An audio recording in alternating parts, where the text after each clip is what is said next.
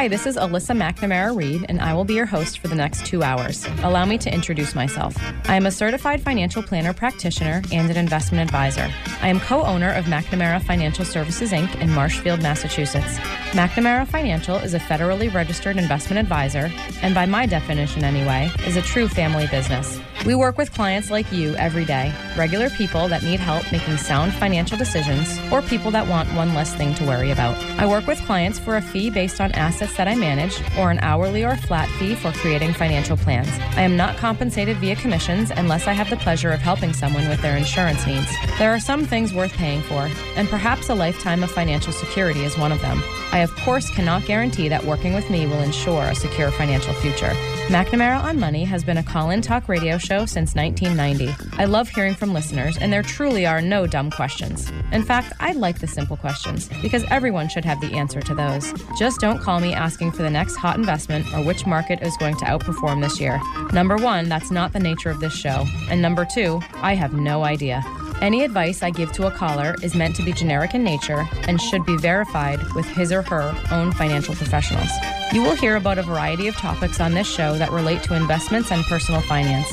We try to cover topics that people can relate to regardless of their net worth or financial situation. And of course, we try to keep it interesting. I would crunch numbers for 2 hours or spreadsheet cash flows because I'm a total math nerd, but that wouldn't much make for good radio. Instead, I choose to educate people on topics surrounding big financial events in life, like marriage and divorce, kids in college, death of a loved one, career changes, and of course, retirement. I once heard that it is a smart man that knows what he doesn't know. I'm sure it was my dad that said that, and I'm also sure that it applies to women. That is why I invite guests onto my show that have expertise in different areas also related to personal finance. I feel it's important to note that the opinions of these professionals are not necessarily the opinions of McNamara Financial or any of its advisors. As long as we are on the subject of disclosure, I should note that while we may discuss investments and or markets on this show, that past performance is not indicative of future results. Thanks for tuning in. And welcome back to McNamara on Money. My name is Justin McNamara, alongside, as usual, Michael McNamara, live in studio. No more Zooms for us. Are we calling it? Are we calling COVID over as far as in-person studio? Let's see. I think so. You think? Well, let's put it. We'll call COVID tolerable, or how's the best way to describe that? We can deal with it. It was a long. Yeah, I guess it was a long COVID from a radio point of view. It did make its stuff. But yeah, nice to be back in studio here. All right, so we are talking about. We're doing a retirement plan, a hypothetical retirement plan. We're going to go through, this show and maybe a couple others. Some things you might want to think about at different ages. So for you, for your kids, for people let's get into back into our 25-year-old retirement plan. All right. And by the way, if you're between say 25 and 35, listening to the show, just getting started out in life, if we've scared the heck out of you so far, give us a call. We'll try to make you feel a little bit better with some strategies to survive. 978-454-4980. And if you're 25 to 35 years old and we've said some things that you would like to respectfully disagree with, we'd love to hear from you. 978-454-4980. We're doing this to help people think about important stuff. But if you got some particular questions, we're pretty sure if you're thinking about a question or two, there's probably a few other folks thinking the same thing. So don't be shy. 978-454-4980. We're live here in the Merrimack Valley today. So if you're in that area, give us a shout. Alrighty. So life expectancy we were talking about. Life expectancy. Yeah. So we've let's let these folks live to 90. What about what do you think? Yeah. At this point, although I think life expectancy has been going down for a couple of years here, but that's a COVID-related thing, I believe. If we are, actually, I think it was pre-pandemic. But anyway, okay. My guess is that the long-term trend of life expectancy probably continues on an upward path. We do spend a lot of money researching, various diseases, and God willing, we can get rid of a bunch more of them. So, by the way, I'm sorry, just had a thought, and about life expectancy. That reminds me. Yeah. The next time I plan a colonoscopy, I'm getting some papers together to designate you in charge of McNamara Financial. Just in case. I heard about that. Okay, so I just want to let you know. I'm gonna get to sit in the big boy chair for. For an hour? I couldn't. Well, life expectancy, you just never know. Anyway, moving along. Folks, if you just tuned in, we're talking about a young couple. They happen to be 25, but they could be 30 or 35. They're earning $50,000 a piece. They're just starting out in their life. They between their taxes and Social Security, that's about, we're going to round it off, $20,000. So after taxes, they've got about $80,000 to live on. We had them put 10% of their money in a 401k. So now, that's a good thing, and now they're down to $70,000 to live on. And we were kind, giving them each only $20,000 of college loans to pay. Yep. And that came out to like $2,500 a year. So after the college loans factored in, these folks, they approximately have $57,000, $58,000 to live on, or to do whatever with, sort of a thing. And so what we're trying to do now is figure out what their future might look like and what they have to do about it. So we got to make some guesses about what inflation is going to, how much inflation is going to wreck increase their costs and wreck their money, and how long they're going to live. So all right. So we're going to live them to 90. That's okay. Let's go 90. Let's put it at 95. All right. Oh, this is going to get harder already. We are. All right. Let's see. Hang on just a minute. My software is.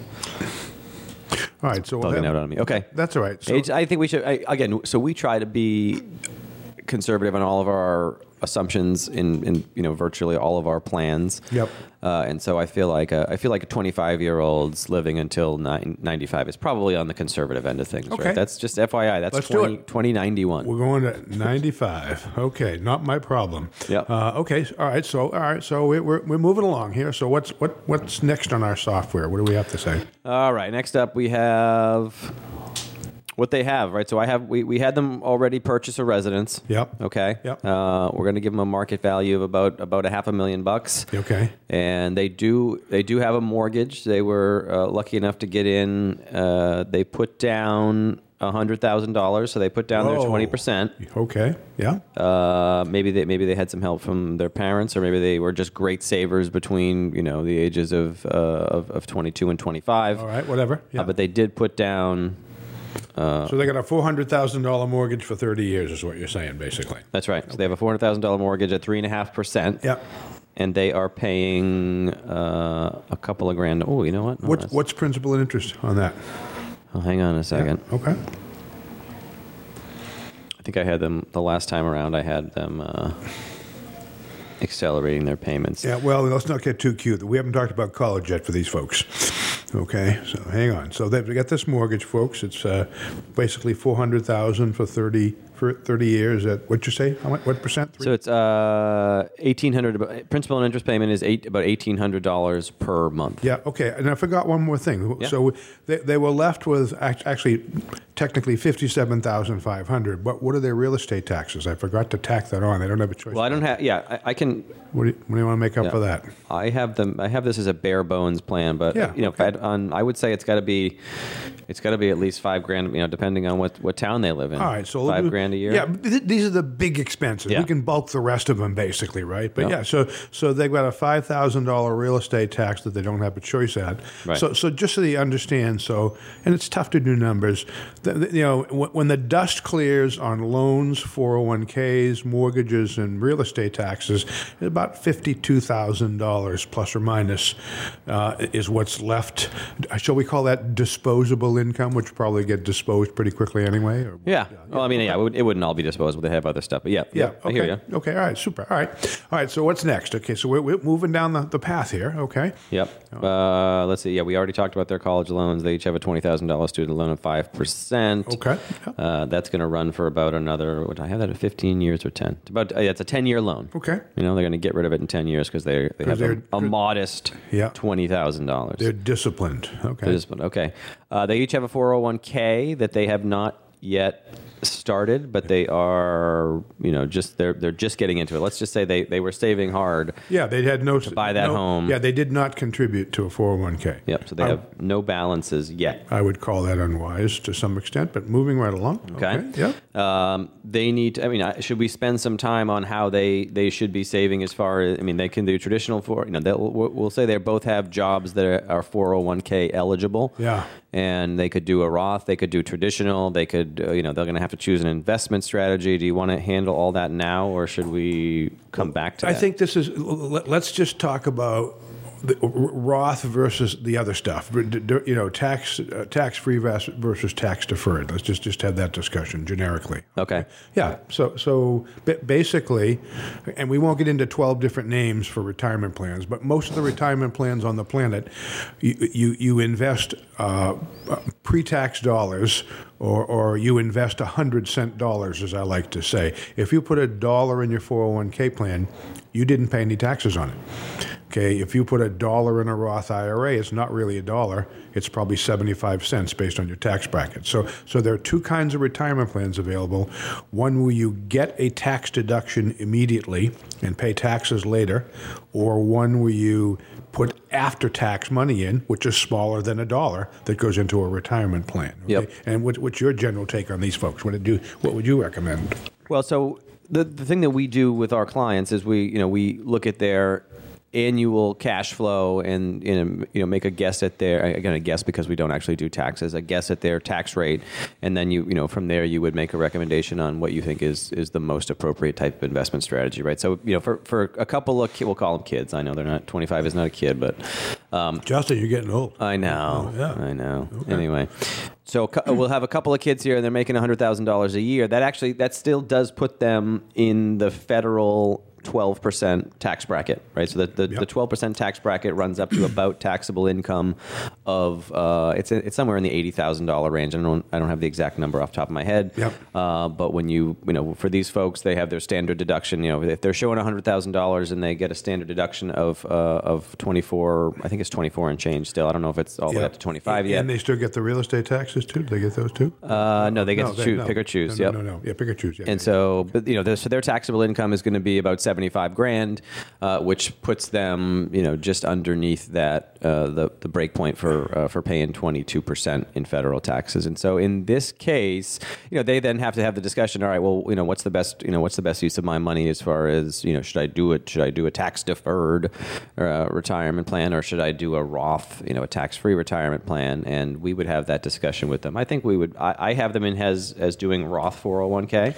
Yeah, I'm okay with that for a while, folks. I very quickly, if you're thinking about doing a Roth, if you're very young, just getting started, and even if your tax bracket's not that low, if you've got disposable income and you can live your life, having a tax-free pot of money somewhere down the line when you don't know what tax is going to be is not a bad idea. Yep. Okay, but eventually, as your income goes higher, you might want to switch back to a tax deductible because it puts more money in your pocket if you happen to need it for things like saving for college or a bunch of other things. Yep. I would also say on the other end of that, if there are folks who have, this is a small percentage of the population, but folks who are near retirement or in retirement who have saved plenty of money or who are going to be saving plenty of money, maybe they want to stop funding their regular 401k and do a Roth because maybe they have to take more out than they need to when the time comes. So that's kind of a specific circumstance for not a high percentage of people, but I can make a case for some older folks who have plenty of money in their 401ks doing that, just as a tax hedge. You never know what's going to happen to taxes. But, the real question is, what do you, if you want to do the math, if you do a deductible IRA now at 25%, savings, yep, and your tax bracket is 12% of retirement, you won. Right. Okay, sort of a thing. That's the big picture, folks. So it kind of depends. But yeah, I'm good with the Roth. You're going to have them switch over at some time, and just leave it there.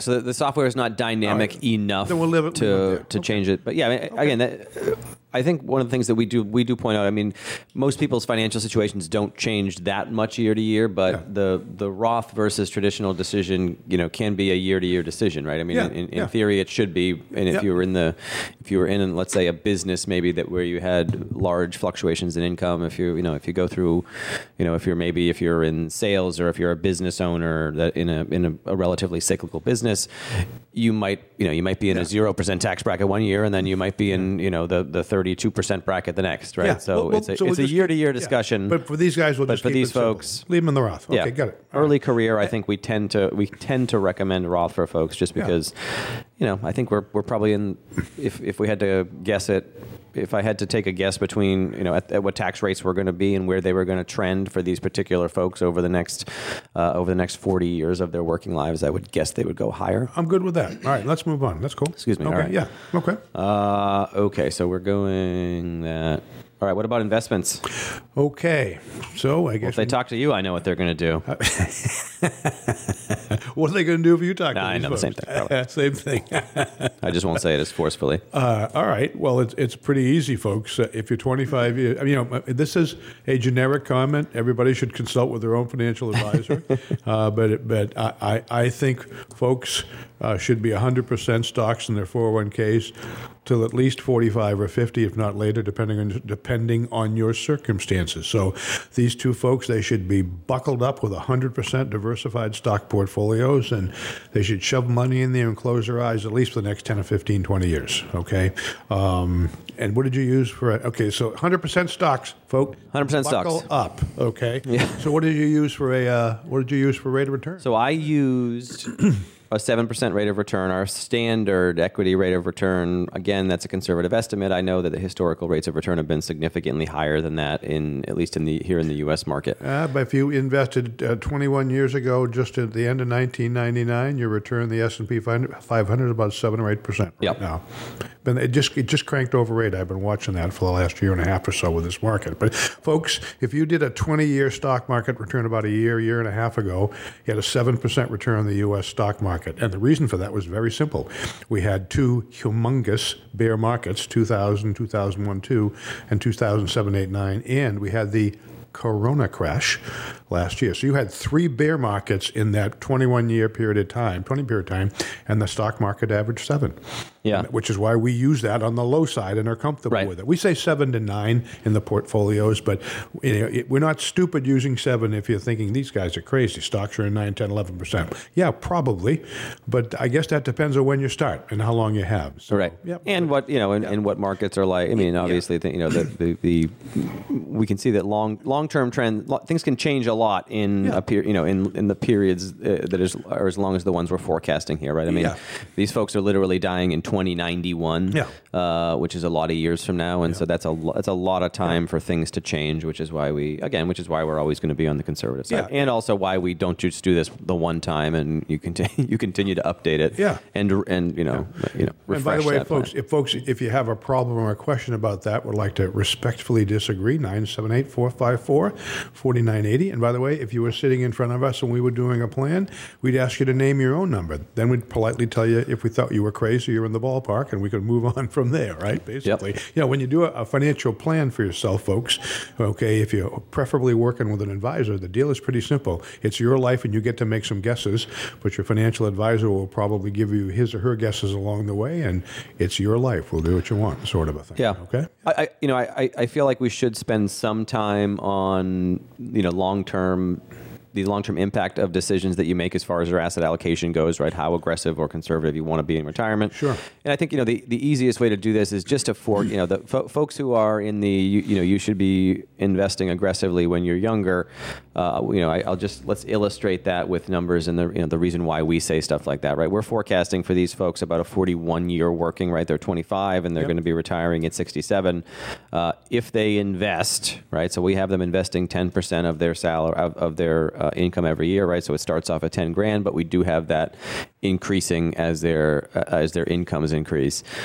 If they invest on that schedule and they don't take any money out and they earn 7% per year, do you want to take a guess at what they have when they retire? Putting $10,000 in for 40 years.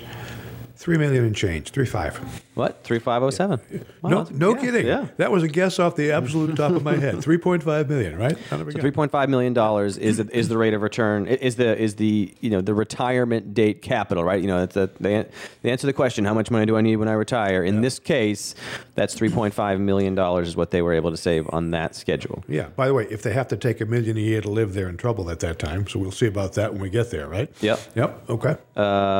If we instead, I'm going to change that. Going to use 8? Well, or 5. I was going to go down first. Ooh, okay, sure. I'd like to just step down just let's just say, all right, well, hey, these folks have taken their risk tolerance questionnaire, and it came out that they're on the relatively conservative side, and they said, oh, I really don't, I'm kind of scared of the market, and maybe I should be, I don't want to be, put my money all in the bank, but I'd like some more moderate investment strategy. You mean they didn't get their education from me? Is what you're saying, right? Okay. They didn't. Okay. And so they say, they say, all right, can I be moderately aggressive? And we say, okay, yeah, sure, fine, Mr. Client, moderately aggressive. You want to own how many bonds? Yeah. Okay. So 25% in bonds is that what we're going to give them in this particular scenario. All right. We're going to use a 6% rate of return. All right. Going from 7 to 6. Okay. Gone from 7 to 6, and we're going to run this out. And I think it's an important 2.8. Hang on a second. Let's hope I run the right report. It was 3.5 million at 7, 2.8 million at 6. That's my guess. $2.757 million. Am I on a roll here or what? We don't have to finish this. I'll tell you those guys are going to be okay. So yeah, it's 6% per year. Again, so that's a full $800,000 or so. Yeah. Maybe $750. That might be again. That's a consequential decision. Yep.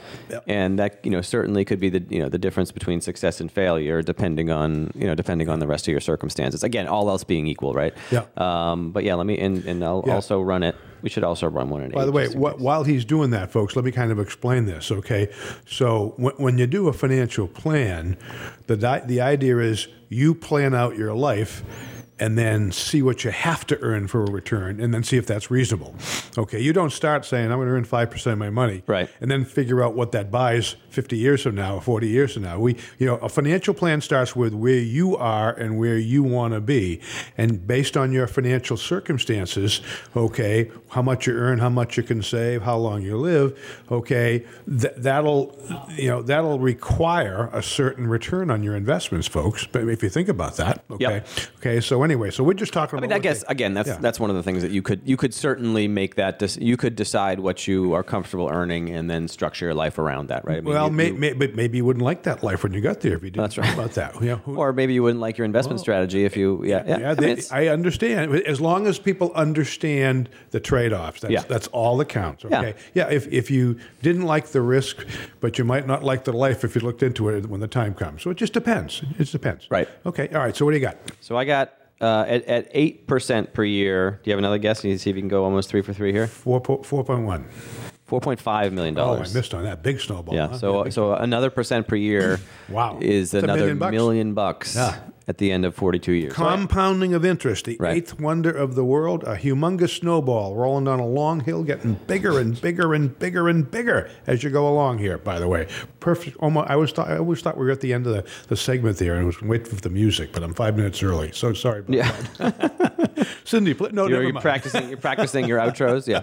It gets bigger and bigger and bigger. No? Right. So yeah, again, that's 4.5. Again, that's another substantial difference. Sure is. And so, again, when we spend a lot of time talking about what you can earn and what how that's going to impact your life, and that's sort of the background of that is there are because you're compounding these decisions over such a long period of time, they really do add up. So, all righty. So we're going to do the 7% because we're comfortable with that. Not guaranteed, folks. Not guaranteed. Okay. All right. So what's next? So we're getting close to their expenses, aren't we? We already. Yeah, we are getting close to their expenses. What's next? What's next? What else do we have to guess about here? That's about. I don't have. Yeah, accounts are done. We're going to keep it simple here because they're just starting out. They each have one 401k. Yeah. And we're going to go to their cash flow. Yeah. Okay. So by the way, according to my figures, they're living on about $52,000. Okay. Because we already did the takeouts. Remember, we took out their mortgage, we took out their real estate taxes. Okay. We took out their loan payments. Okay, and basically their 401k payments. Okay, so these folks, at least right out of the box in the first year, their total expenses, we haven't talked about where they go and what they cover yet, other than what we've talked about, they got about $52,000 to spend on it. We're just going to keep it as a lump sum to make it simple here for the exercise, or do we want to get more specific here? here, my son. Hang on a second. Okay. Yeah, I don't think we're going to do specific expenses. Yeah. And it's too much. We don't have enough time to get into that and have some fun with this a little bit later on here. Okay. So, all right. So we're going to just bulk the rest of their expenses in one number. And by the way, assume it's equal to the $52,000 they have left after, again, they paid their federal, state, and Social Security taxes. They paid their mortgage. They paid their real estate taxes, and they put $10,000 into a retirement plan, and they paid off their college loans. Okay, so those are the biggies that we got identified. Okay, that leaves about $52,000 for them to eat, drive. Is that right? I don't have that. I don't have those numbers. I got $20,000. Let's see. Minus 5, that's 25. We started with 100. You had 20,600 for taxes. That takes me down to a little less than 80. There's another 10 goes down to a 401k. That takes me down to 70. There was $2,500. It was $5,000 of real estate taxes. That takes me down to 65. And 2,500 down to 60 grand. We're down 60 grand. I'm sorry. Okay, that sounds right? That sounds more. Yeah. Like all right. So, folks, we're gonna assume that these people, what they have left after those biggies, is what they're going to spend. And when we get back, we're going to push the button. All right. Alrighty. We'll be right back. Market turbulence can cause panic, and you might be wondering if your investments are allocated properly. I'm Kirk Reed with McNamara Financial in Marshfield. Let me help you understand your investment strategy and ensure that it is suitable for you. Then you can turn off the financial news and move on with your life. Welcome back to McNamara on Money. My name is Justin McNamara alongside Michael McNamara. We're doing a plan here. This is the story of Jane and Joe. Jane and Joe. All right. Let's get back. Let's just jump right back into this. So we are almost through our plan. Although you wanted to add some expenses, I actually didn't. Well, no, not right now. Okay. We'll push this button until if it looks good, which it probably will. Then we're going to make it look less good because we forgot a couple of things. Maybe. Let me just make sure I get my. So we do spend a bunch of time on cash flow, right? Because when you are projecting into the future, you want to make sure that you have your cash flow pretty accurate. So I have these. They have what, $33,000 a month? No, they have. No, that puts them over. Is it I'm $3,000 guessing a they month? have about $5,000 a month for expenses. I think you got that wrong. My numbers are not agreeing with yours. All right. So what do you have? I have, if they spend $36,000 a year, if they have $3,000 per month, then I think we're just about even with regard to what they can spend, right? So but that does. But we have a lot of stuff that's we have mortgage payments, we have loan payments, and we have property taxes all broken out. Oh, right? that's right. I did not have the mortgage payment in there. That's right. I apologize. No. Okay. All right. So what do they have? What's left after those costs? About $38,000. About $36,000, $3,000 a month. Okay. After their mortgage, basically. after their mortgage, their loans. Okay, their so taxes, that's roughly with the mortgage. It's almost $5,000 a month. Okay, and their that makes savings. Sense. My fault. Okay. Okay. All right. So we've got it right.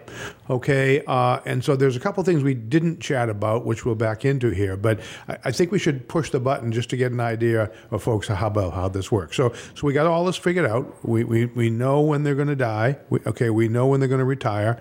We know what they're going to earn. We're making this up, folks. It's not guaranteed, but we're guessing, okay? And we know their expenses. And by the way, we're assuming they're staying in their house forever. Yep. Okay. They're going to pay off that mortgage. Yeah. We're assuming they have no children. And by the way, we're assuming they don't drive cars. Well, they have $3,000 a month. They can spend that. They can spend that. Yeah. Okay, we do. Okay.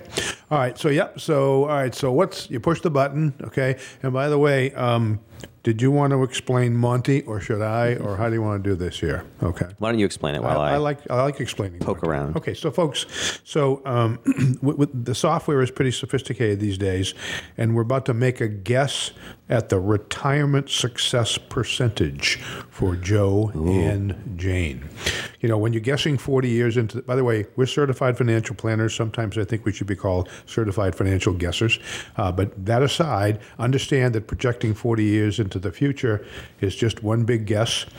But by the way, if you review this plan every 5 years, next 5 years from now, you're only guessing 35 years into the future. And it kind of gets better as you go along. And it beats not having a plan. But anyway, okay, so the thing that the software does, which is pretty interesting, is we're assuming that Joe and Jane are going to earn exactly 7% per year on the money every year for the next 40 years. That's a big ha-ha. It may average 7%, but there'll be times where it's a lot higher than that, and there'll be times where it's a bunch lower than that. Okay, and so what the software does is it looks back in history on the volatility, how much stocks go up in a given year, how much they go down, and it factors in those ups and downs into the guess. Because, let's face it, if you retired in 2000, you were probably very, very much in a bad shape about 2010 because we had two terrible markets right after that.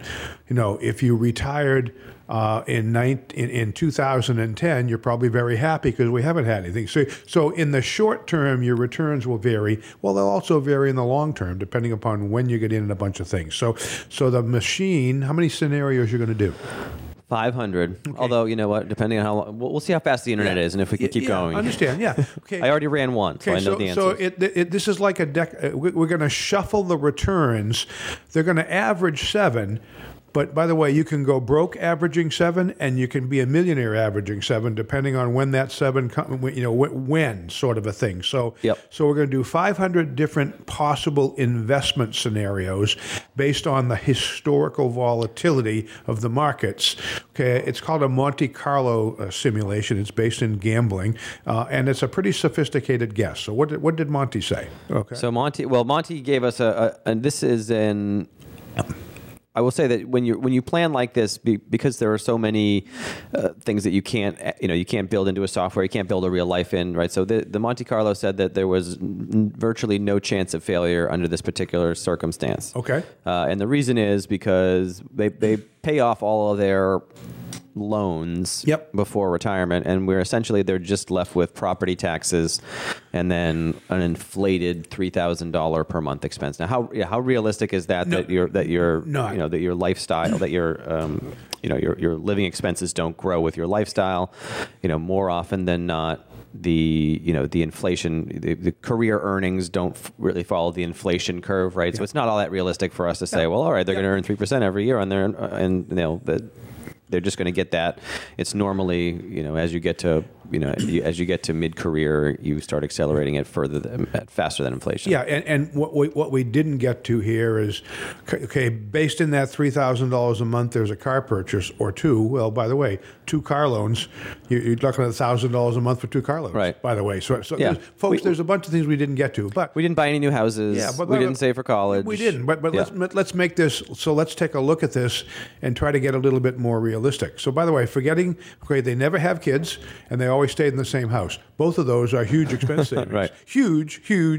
Okay, expense savings. Okay? And if you can pull that off, you'll have an easier time of it financially. But anyway, so let's pretend. Okay, that these guys had no fun whatsoever for the entire time they worked. They didn't do much travel and they didn't have any hobbies. They saved like banshees to be okay in retirement.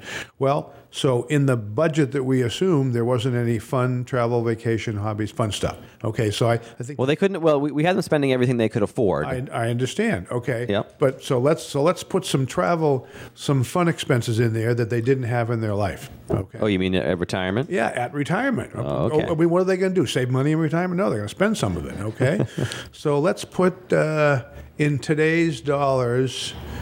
Let's see, golf club memberships, boats, travel, vacation, hobbies, archery, whist. I don't know if they play whist anymore. I don't know. 25 grand, fun expenses, hobbies. What do you think? I don't know what whist is. It's a card game. I don't know either. But, okay. My mother used to play it. That's well, that's probably tells you why I don't know what it is. Okay. All right. So these people want to take vacations. These people want to 25. Okay, I can add 25 grand a year. Sure. Okay. So they live a very modest lifestyle, and then all of a sudden they're almost doubling their expenses once they hit. They're going for it. They're going for it. All right. And that's their plan, just to show folks how maybe the needle moved a bit based on this. Okay? Right. And we'll get to college in a minute. Yeah, and I think I want to point out that a lot.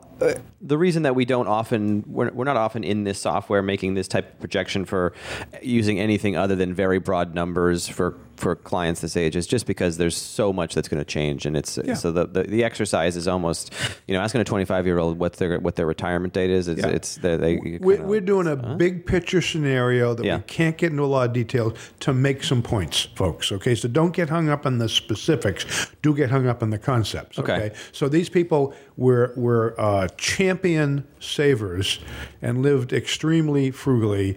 Never had kids. Figure out how much that costs. I don't know what it costs to raise a kid these days, not including college, but it's probably $200,000 or $300,000 per kid. Have you done any rates on that? I don't know. I'll Google that while you're putting some numbers here. But so, what did Monty say if we had the $25,000 for fun? These people had no fun. I'm going to guess my kids will be more expensive than that. Okay. That sounds low to me, but I don't know either. All right, Monty said, well, so we were able to make a dent in that 100, so it's an 84% chance. Now they're in there. Okay. If they spend a bunch of money in retirement. So Monty said that there was 100% chance these folks would be okay. That's right. Okay. With no fun in retirement. Yeah. Okay. So with fun in retirement, they're still going to be okay. 84% is like a B-. That's a pretty good shot in terms of a chance to retire. Okay. So shall we add college? So by the way, let's back that down to 10,000. Okay. Okay. And let's pretend they had 2 kids with $150,000 college educations they paid for. Okay? Okay. Just take them out as a one-time lump sum or. And they're not saving any money. Where are they getting this money? They don't have college funds. We're going to make it simple. Do we have enough time to put college funds and savings in there, or no? You tell me. It's only probably. I don't know that we do have enough time to do that. So just put from scratch. We could talk about some other stuff. We could talk about what they should be doing from a. We could talk about insurance. We could talk about estate planning. There's other stuff we can chat about. There's a whole. Well, you tell me which way you want to go. I think we should probably talk about maybe some stuff that doesn't require so much software manipulation that you're going to be standing here kind of filibustering for a while. All right, I'm going to lower that 84 a bunch if they have a couple of college educations. Is basically the short story. Depends on how and when, but whatever. All right. So what are some of the? I think what I would point out is that. When we're talking to young folks, one of the reasons that we're pretty gung ho about saving early is because when you're that age, your expenses, are generally significantly lower because you're only, it's only 2 mouths to feed and there is no college, right? I mean, my expenses now versus what they were at 25, it's, they're vastly different. And the reason that you want to start early and, the reason that you want to get started is because you may not always have that extra cash to spend to save towards retirement, right? I mean, if you get started early and if you can get up to that, 10, 15, even 20% per year when you're young, you're just buying yourself more flexibility for the future. And I think that's specifically why we try to tell folks, start early because time is on your side and things are going to change a bunch. Average cost to raise a child to age 18, which would exclude college, $233,610 for middle income family with 2 kids. Okay. Or about $13,000 a year. Yeah, I'm rounding. Well, I don't know if these folks have the ability to have any kids then. Yeah, I understand. We'll have to change their salaries. I think we'll probably get into that. I think more. We should have came from the other end and made these people look awful and made them better going forward. But that's all right. Well, we're tearing them down here, Justin. Reality. Well, hey, they were responsible. They were seeing their planner at age 25. Of course, things are going to look good. Yeah, their planner would have told them not to be quite so savings oriented and loosen up a little bit, but whatever. Okay. Yep. All right. I guess let's talk. Maybe we can just touch on a few things. As far as insurance goes, I don't know. Well, I'll ask it to you. Do you think these folks have a life insurance need if they're, maybe it's been a long time since you've advised a 25-year-old, but what's your thought on insurance as far as till they build up enough assets to get rid of it? They should have some life insurance. These guys probably till they're 45 or 50, I would guess. I would recommend some term insurance. Yep. Because if they're on a great trajectory and God forbid one of them dies 3 years from now, that plan kind of goes to heck. Yeah. And who knows? They have a house. Yada yada yada. So the answer is yes. Okay, but these folks based on their trajectory, they might be able to do away with it or stop paying for it at a certain point. Folks, you need life insurance to replace money that you don't have yet. There's the short story to leave your family okay. And so if you're just starting out and don't have a pot big enough to do that, that's why you need life insurance. So yeah, sure. Okay. So the answer is yes. What would you do? I mean, I'm not. You might say, would they be okay because they're still young and single? Yeah, I think the life insurance discussion probably starts when you get a mortgage, especially if you don't have kids. If you don't have kids, right? But yeah, I mean, will they? I guess it will be difficult for the surviving spouse to maintain this particular household and lifestyle in the event that the other spouse dies. A diehard insurance person who might not know much about some other parts of life would say you need at least $50,000 a year for your insurance policy to cover the sailor. Right. If you want to be simplistic about it, basically. Yeah. I mean, again, it's the kind of thing where you are, especially at that age, if God forbid one of these we'll call them kids dies in the next 5 years, that probably means a significantly different lifestyle than is otherwise projected, right? Who knows? Are they going to remarry? What's the income of the spouse going to be? There are no kids yet. But certainly, I think when folks get into a home, you should probably at least have the insurance discussion because, assuming both spouses like the home and they want to stay there, it might be difficult for them, for one to maintain it on a single. A 30-year term for a chunk of money would probably be. And if you wanted, if you're really gung ho about having children and you had some extra cash, we have sold a few insurance. We don't actually sell insurance. You said the sale word there, Justin. Be careful about that. We've recommended insurance, or at least had a discussion about it for folks pre-kids, just because insurance is cheaper the younger you get it, right? Sure. And if you get it at 25 and you get a 30-year term policy, you're talking about a very, very, more than likely, if assuming your health is good otherwise, it's very cheap to get insurance at that age. And if you're saying, hey, I'm going to have kids here, so I'm going to go get my $1 million term policy now, well, that might be an okay decision because it's relatively cheap, and if you've got all your other bases covered from a financial point of view, I don't think that's necessarily a bad idea. But I usually don't see folks going through that process until they have kids. That's just my. I guess that's my. The first kid does it, or maybe the first plane trip. Yeah. First time you get on a plane and go someplace with your spouse or your kid. I'm serious. What, these people have never been on a plane before? Okay. Well, you grew up that way. Yeah. A lot of people. Oh, I think a lot of people do now. Yeah. Okay, I understand. Okay. Yeah. By the way, insurance is playing defense. Investing is playing offense, and you have to cover yourself against dangers, folks, and life insurance is certainly one of them. Okay. Yeah. I mean, I'll while you're doing whatever you want to talk about, a 30-year term policy for a 35-year-old for $1 million. I'll fool around there. You can look that up? Yeah. Well, I can try. Oh, okay. Let's say. Those websites they're tough. They're going to ask for your email. Oh yeah, no. It's it's tough. We don't sell in because we don't operate on a commission basis, so therefore we don't sell insurance. It was nice to have the ability to quote out insurance quickly though. Now we're in a position where we have to we're poking around online like someone who's. Well, that's okay. The answer is you should look into it at that time and maybe do some overkill and buy more than you think you need, and as you get further on in life, all of a sudden you'll wish you did more, sort of a thing. But yeah, you're right. You should do some life insurance if you're married and own a home. Yep. You okay with that? I'm okay with that. Yeah. Okay. Cool. All right. Married and own a home. Yeah. What else you want to talk about? Let's see. Investments, estate planning. Again, this is I think another one. We should at least touch on it. Yeah. Not a biggie here, right? Probably not a biggie. Yeah.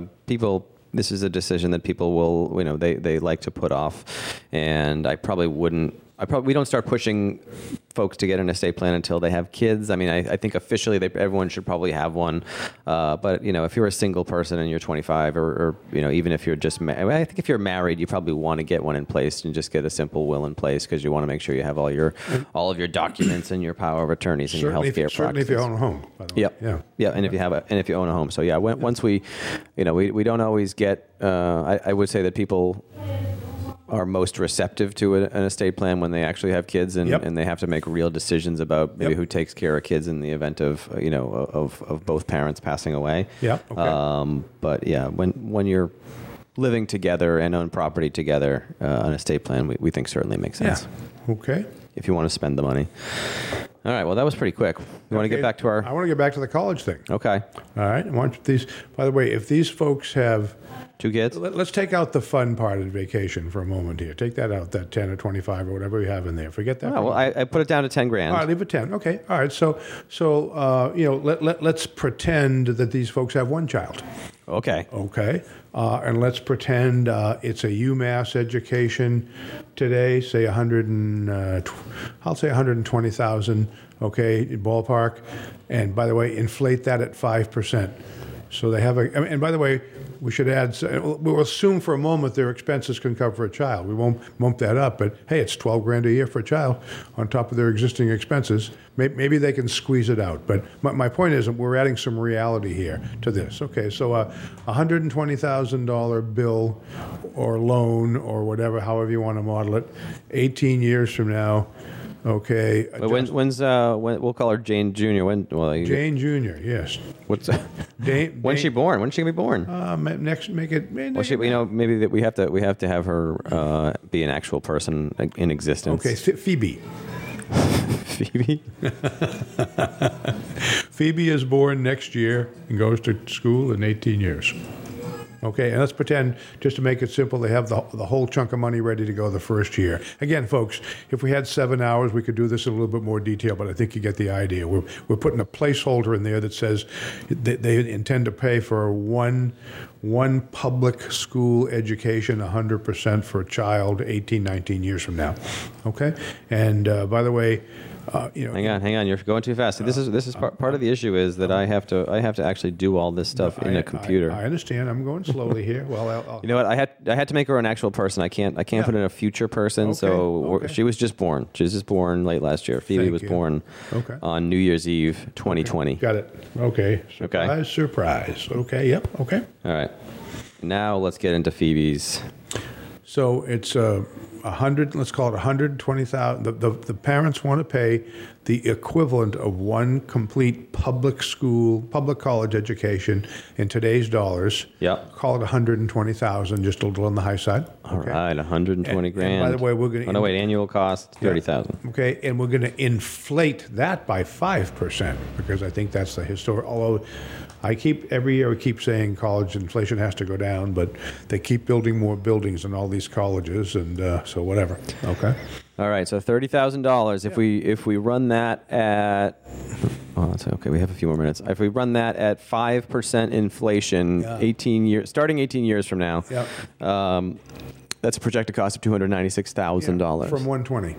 From 120. There you go. Okay. If we run it at 3%, if we get lucky here, and inflation for education normalizes to actual inflation, which I think it probably is going to. That's my guess. That's $207,000. All right, well, I'll leave it at 3 then, because this is going to knock down that Monte Carlo in percentage to some degree anyway, but let's see. Yep. All right. Oh no, that's not going to. No, that's different. That's clearly you're not the one who operates the software, so we need to. I have people for that. Okay. Yeah. Yes. Okay. So we can add some savings to figure out how much it would cost for them. Okay. But it's not going to be the kind of thing where the software just doesn't operate that way. Sure. Okay. Okay. So model it the way that you need to model it. All right. Okay. We'll throw in a 529 account here. Okay. So you're going to do a little savings for it, but they're going to still come up short, basically. Or We'll see. You're going to force them to save all of it? Is that what you're thinking? I don't know. We can maybe we'll figure out what they can save and put in a modest number and see how much they can. All right. Let's assume they can save $300 a month out of their income. Okay. You're okay with that? Sure. They love Phoebe. They want to get started. All right. So we'll have. This is real people, real life, folks. We only got about 5 minutes, so I'm not sure how far we're going to get here. But the point is the retirement percentage is going down, and or they have to think some more. They're saving $300 a month. Yeah, All right. for Phoebe. Okay. Phoebe Rose. And that's going to be, all right, we'll end that.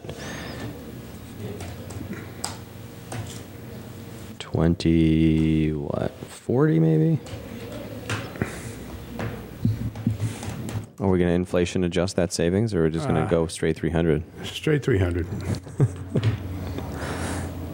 Oh man, we have to have them earn some money here. We don't have anything invested. All right, so we're gonna.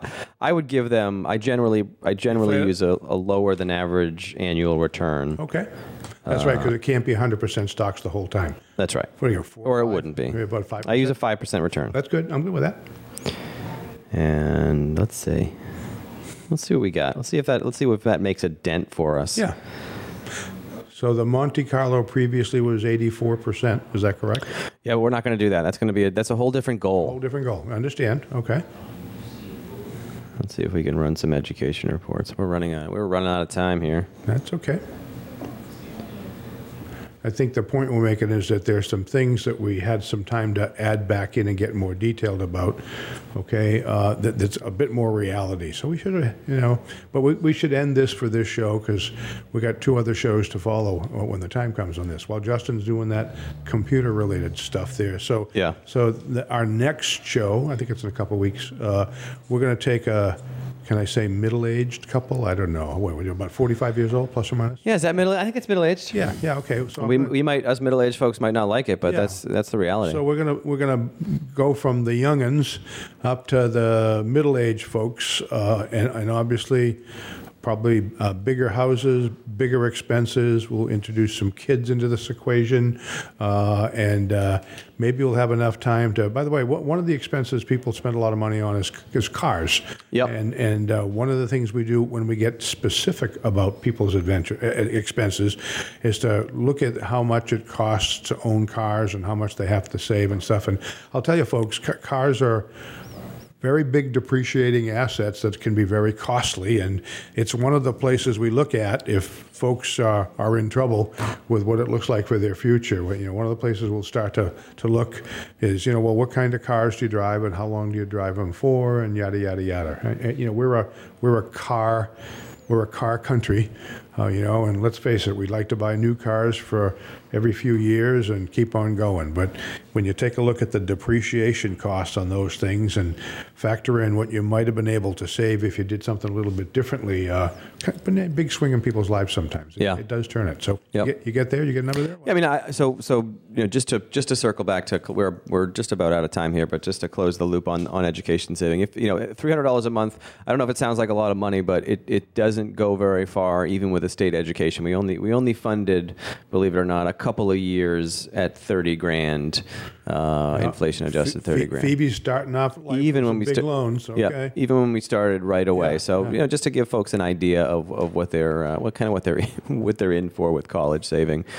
Start early again, and just be prepared for for a lot of saving if you want. If it's your goal to fund all of your child's education, you're going to want to start early and save as much as you can.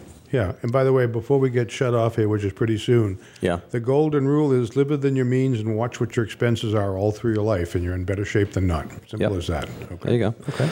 All right. What do you say? Should we wrap this up here? I think we're just about out of time. Isn't that right, Cindy? Yeah. Okay. No, we're not. Do we have a minute left? Am I a minute early? You have like 30 seconds left. Oh, wow. You go for it. You do the grand summary, my son.